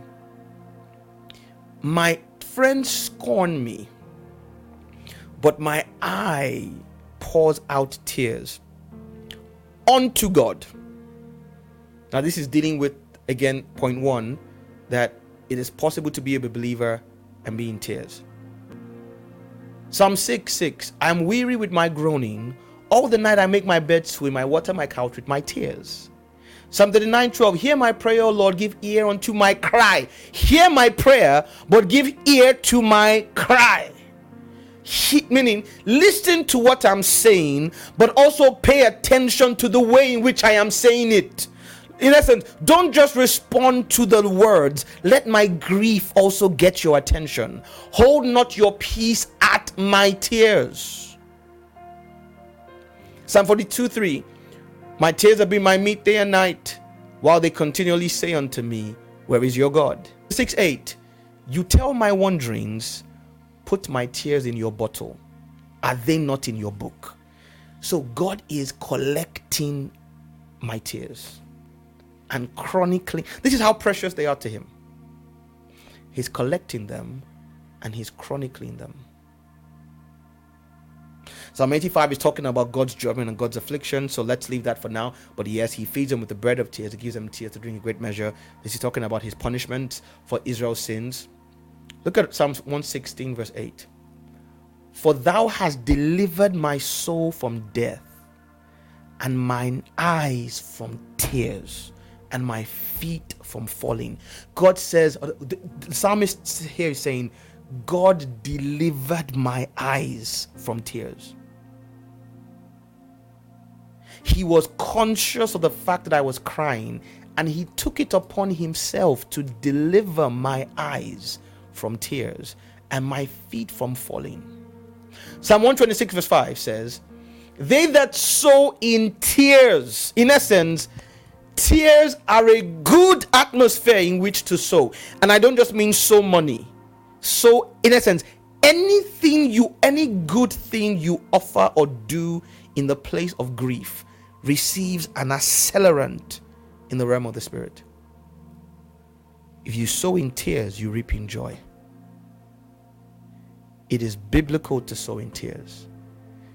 In essence, you don't allow your pain become your God. That's the balance to the doctrine of tears. You don't allow your pain stop you from sowing. And I don't just mean money. In essence, you don't let your pain stop you from offering what you should offer in every circumstance, because that pain becomes a rocket accelerant in the realm of the spirit. Ecclesiastes 4 verse 1 is talking about an Old Testament reality. It says, I looked and I beheld the tears of the oppressed, and they had no comforter. But I told you, starting from Friday and Saturday, we'll begin to look at the ministry of the comforter. So it says they had no comforter, and on the side of the oppressors there was power. But now we have a comforter that has been sent by God. Are you with me, somebody? All right. I'm going to jump verse 6 again. It's talking about God's judgment to Israel. Isaiah 25:8. He will swallow up death in victory, and will wipe away tears from off all faces, and the rebuke of his people shall he take away from off all the earth, for the Lord has spoken it. Isaiah 38 is repeating the story of Hezekiah again. Jeremiah 9:1 is making the point I made about tears being a necessary part of ministry. He says, oh, that my head were waters, my eyes a fountain of tears, that I may weep day and night for the slain daughter of my people. Sometimes you weep for the pain of other people. Same here in verse 18, sorry. Same here in verse 17. Same principle, right? But Jeremiah 31:16, at the end of the weeping prophet's book, at the end of the book of the prophet who was constantly weeping for the pain of his people, refrain, thus saith the Lord, weep not. Someone say, weep not. Thus saith the Lord, refrain thy voice from weeping, and thine eyes from tears, for your work shall be rewarded. And this is not the reward of judgment, because the Bible says, and they shall come again from the land of the enemy.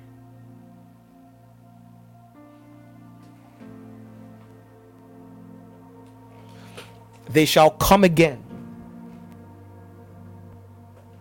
from the land of the enemy. Like I told you yesterday, when the same God who is happy and sensitive to the weeping of his people, I just showed you several scriptures today of it being biblical for the believer to weep. But whenever he says stop weeping, almost always, with a few exceptions in scripture, it is because of what he's about to say next.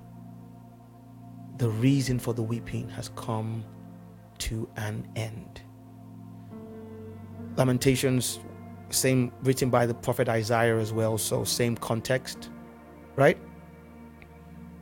But look at verse 18. Their heart cried unto the Lord, O wall of the daughter of Zion, let tears run down like a river. It's an instruction when it's the time to weep. Let tears run down like a river day and night. Give yourself no rest. Let the apple of thine eye, let not the apple of thine eye cease.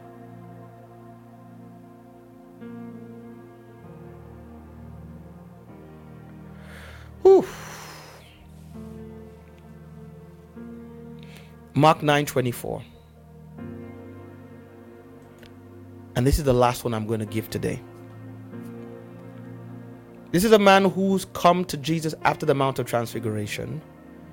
The disciples have tried to heal his son. They've not been able to.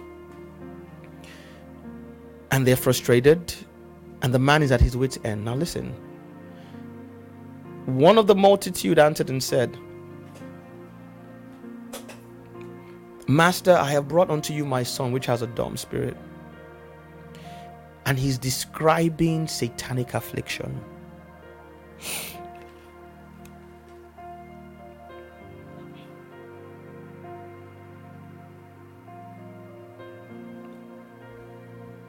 Imagine being a father and your child is being ravaged by hell, and there's nothing you can do about it. Someone you love is being torn apart by the devil, and you are helpless.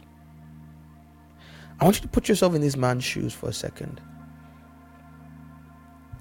How tortured his soul must have been. And he has the words to describe it. He says this thing takes him and tears him, and my son is foaming and gnashing with his teeth. He says, and he's pining away. Pining away means he's wasting, he's becoming emaciated, he's losing weight, he's becoming a skeleton, he's becoming emotionally withdrawn and emotionally destroyed. So I spoke to your disciples that they would cast him out, and they could not. Now listen, I've heard many people say that Jesus was calling the man faithless. No. Jesus answered him and said, "O faithless generation." He doesn't say, "O faithless man." I present to you that Jesus' frustration is not at the father who is in pain. It is at the fact that there is a generation that has no ability to solve the father's pain. Why do I say this? Well, keep reading. They brought him to him, he saw him, and notice again, as we saw with the woman of Nain, the Bible says that he saw him. Somebody says he sees me. Jesus saw him the way he saw the woman. He understood. It hit him in a deep place. Jesus observed the pain in his very, very presence. And notice that in Jesus' presence, the Spirit was afflicting the boy. That's a whole different week of apostolic emphasis. But I want you to show on the fact that Jesus was there, and this Spirit was still afflicting the boy.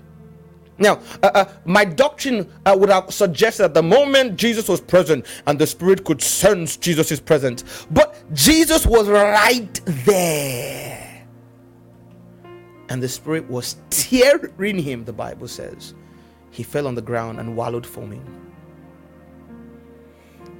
And Jesus asked the Father,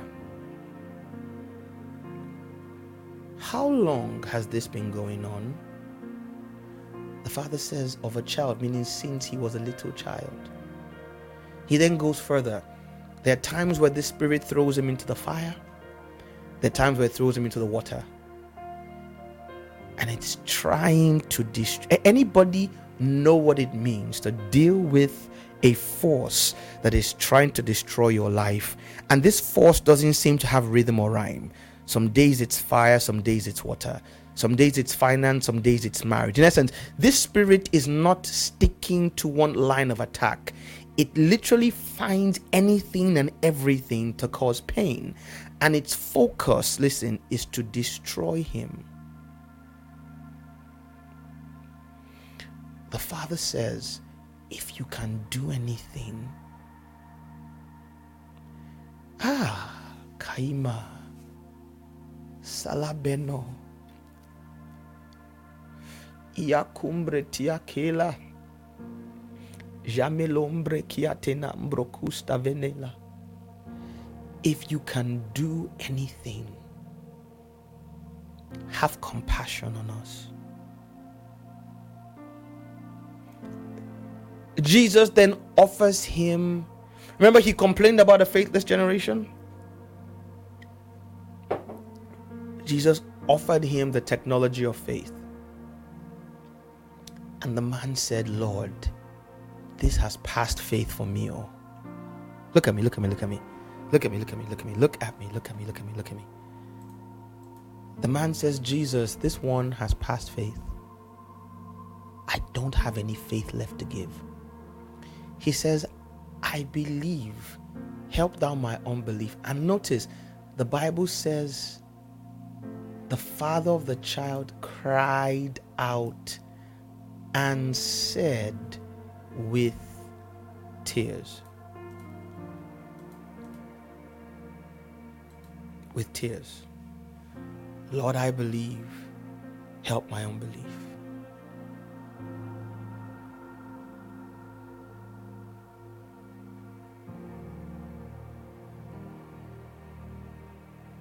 He cried out and said with tears.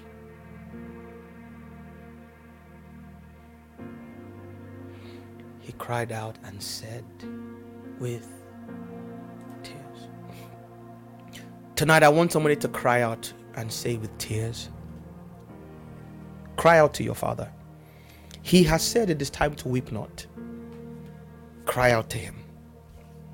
Express your need to him. Open your mouth and pray. Like Bartimaeus, son of David, have mercy on me. Like Jesus, the Bible says he offered up prayer and supplication with tears and strong crying.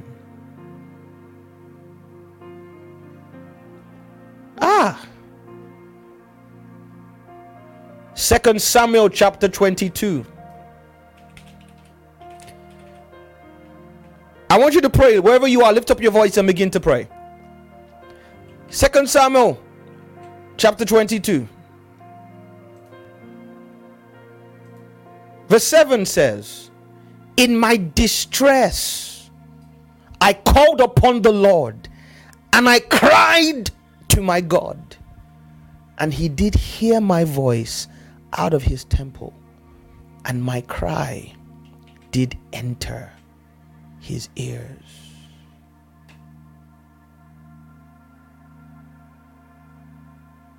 My cry entered his ears. Like Hannah, Eli, and Elkanah. Elkanah said, why are you crying, Hannah? The Bible says Peninnah provoked her. The pain of her childlessness. It wasn't just that she didn't have a child. It was that this other woman was consistently being mean to her and reminding her and rubbing it in her face. The Bible says Anna cried from a deep place. When she got to Shiloh, the Bible says she was crying and praying, but no sound was coming out. That Eli called her a drunkard. She says, no, my Lord, this is anguish of soul. She said, don't mistake your daughter for a daughter, your servant, your handmaiden for a daughter of Belial. This is nothing but great anguish of soul. And God heard and answered. Kingdom culture, your mourning, prayer culture, and all our family and friends, our wider family and friends. I've seen a couple of some of you in the comments tonight. Champions Assembly, Mina. Dynasty House, Lincoln and Lagos.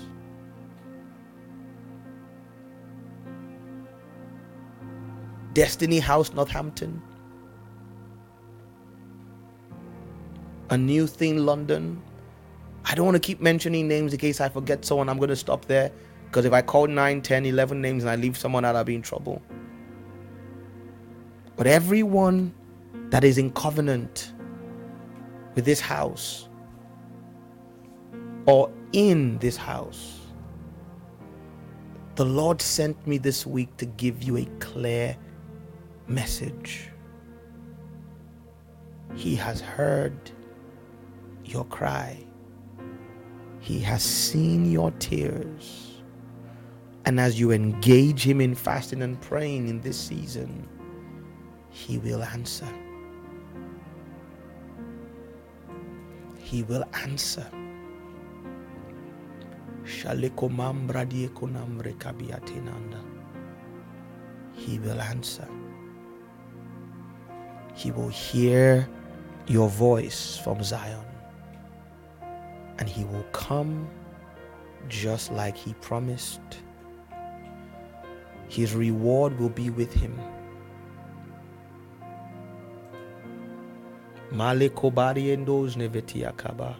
Like we saw in Psalm 118. Let's just go back there real quick.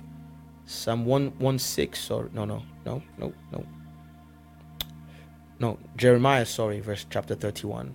As we saw in Jeremiah 31, Thus saith the Lord, refrain your voice from weeping and your eyes from tears. Why? Because in this season thy work shall be rewarded, says the Lord, and you shall come again.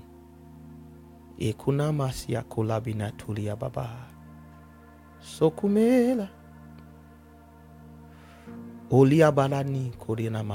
And the context of this, just to make it clear, right, is after he has prophesied destruction, he then says, see, hear the word of the Lord, O you nations, declared in the isles afar off. Say, he that scattered Israel will gather him and keep him as a shepherd keeps his flock. For the Lord has redeemed Jacob and ransomed him from the hand of him that was stronger than him. Then they shall come and sing in the height of Zion, and shall flow together to the goodness of the Lord, for wheat, for wine, for oil, for the young of the flock and of the herd. And their soul shall be as a watered garden, and they shall not sorrow any more at all. Then shall the virgin rejoice in the dance, both young men and old together, for I will turn their mourning into joy, and will comfort them, and make them rejoice from their sorrow. I will satiate the soul of the priest with fatness, and my people shall be satisfied with my goodness. The Lord said, a voice was heard in Ramah, lamentation and weeping, Rachel weeping for her children, refusing to be comforted for her children because they were not. Thus saith the Lord, refrain, in essence, after the calamity, now stop weeping, and your eyes from tears, for your work shall be rewarded, says the Lord. They shall come again from the land of the enemy, and there is hope in your end. Ikaba. We looked at yesterday that the heart gets sick when hope is deferred, and faith requires hope to work. And the Bible says there is hope in your end, says the Lord, that your children shall come again to their own border. So what happened? Your children were taken. You cried. God says, weep not. There is hope in your end, saith the Lord. Your children shall come again to their own border. Father, we give you glory. Whoo! Shabadanga. Lift your voice and begin to thank the Lord tonight. Lift your voice. Lift your voice. Begin to bless him and thank him. Thank him, thank him, thank him. Marukuanaman sikabarietela. Zebodoria kabasona. We give you glory for the prophetic word in this season, that the time for weeping is at an end, oh God. That the time for weeping is at an end, oh God of our salvation. Lokunambre kuria babanzo brokoria baba. Eshada. Eshada die komala. Shibele kuria babonze breketi yedela. Oh, for the remnant of the Lord shall again return. Kura babunambre kosikaba. Le kuriananzo brokuka. For the remnant of the Lord shall again rejoice. The remnant of the Lord shall again rejoice. Jesus. Le koria kabora namanzi greboria kedelietela. Jebonza. Calibro combra akietona. Zebre koribra kora baban sibrekiate. Zumbro koman sibrekuria baba. The number of the children of Israel shall be as the sand of the sea. A remnant shall be saved. A remnant shall be saved. Rukamen subrakadie kombra askirietela. Joruba. I just realized y'all couldn't see my screen. Rukaman sebrekuria babos nahatike.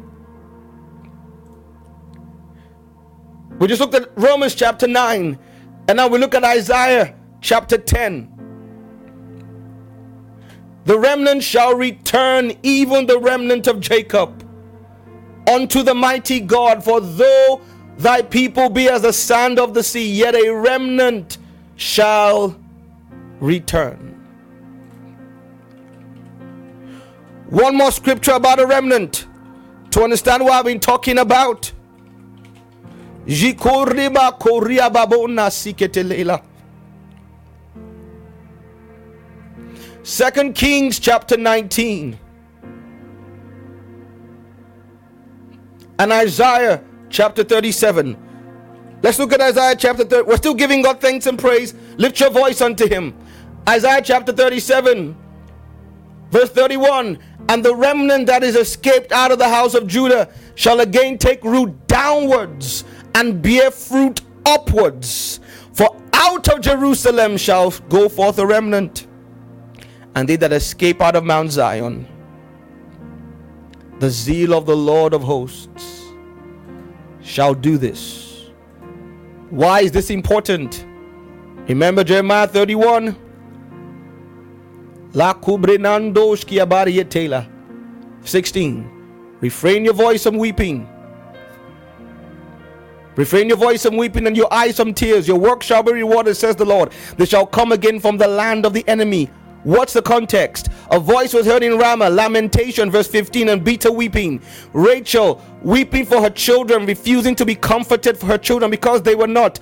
But what is the response? There is hope in thine end, saith the Lord, and thy children, the remnant, shall come again to their border.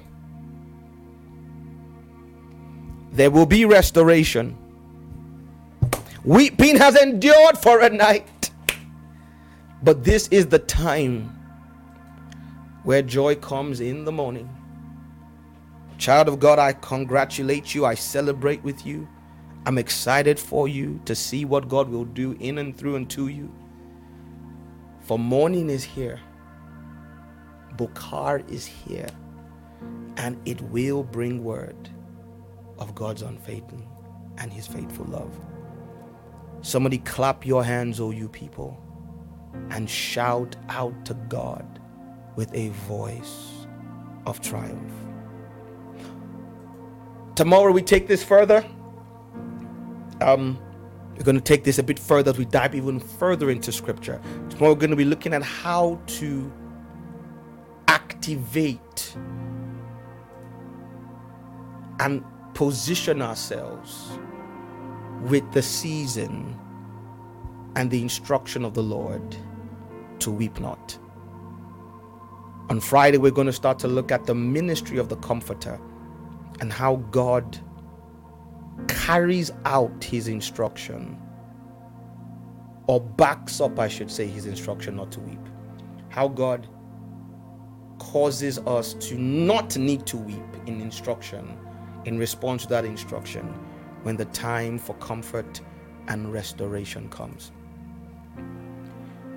For those of you who want to give an offering to the Lord tonight, the details are on your screen, including for those who the Bible says are sowing in tears. As we saw clearly from scripture, it says that joy will come in the morning. It's not just a cliche. Joy will come, and I prophesy over everyone in this season, whether in this house or in another house to which you belong, that has consistently given and served the kingdom, consistently sacrificed that the agenda of Zion may find expression, that this is the season where God will look upon your sacrifice and your worship, and that you will reap in joy. I command that you will reap in joy. Oh Jesus, I command that you will reap in joy. Let it be so, as the mouth of the Lord has spoken through his mouthpiece and his prophet. I speak over you in this season. The details on how to give on the video description, and after this prayer they will be up on the screen again. So if you couldn't see them in a few minutes, you'll see them again. But if you go into the video description, they're there. But I want to end by praying over you before we close tonight, and then the details will come back up. I speak upon you in this season that weeping has endured for a night, and now I command joy to come in the morning. I command your days of mourning to be over. I command the garment of praise to come upon you. In faith and in trust for his divine compassion, we invoke the compassion of the Lord in your direction. You will testify. You will come again in joy, bearing your sheaves. I love you. I bless you. In the name of the Lord, I will see you tomorrow. Take care. And remember, we're fasting now, starting from today. If you were not aware and you ate too much today, that's fine. But we're on a fast now. Person on Sunday at the Holborn Embassy on the 16th. Reverend Austin will be ministering to us virtually on 1 or 2 nights over the course of the next 12 days. So tune in. Of course, I'll be with you for most of the other days. And from now till Saturday, we continue to unpack this doctrinally, so we have ammunition to pray with when we move into the last half of this. Bless you guys. Take care. Love you. Bye-bye.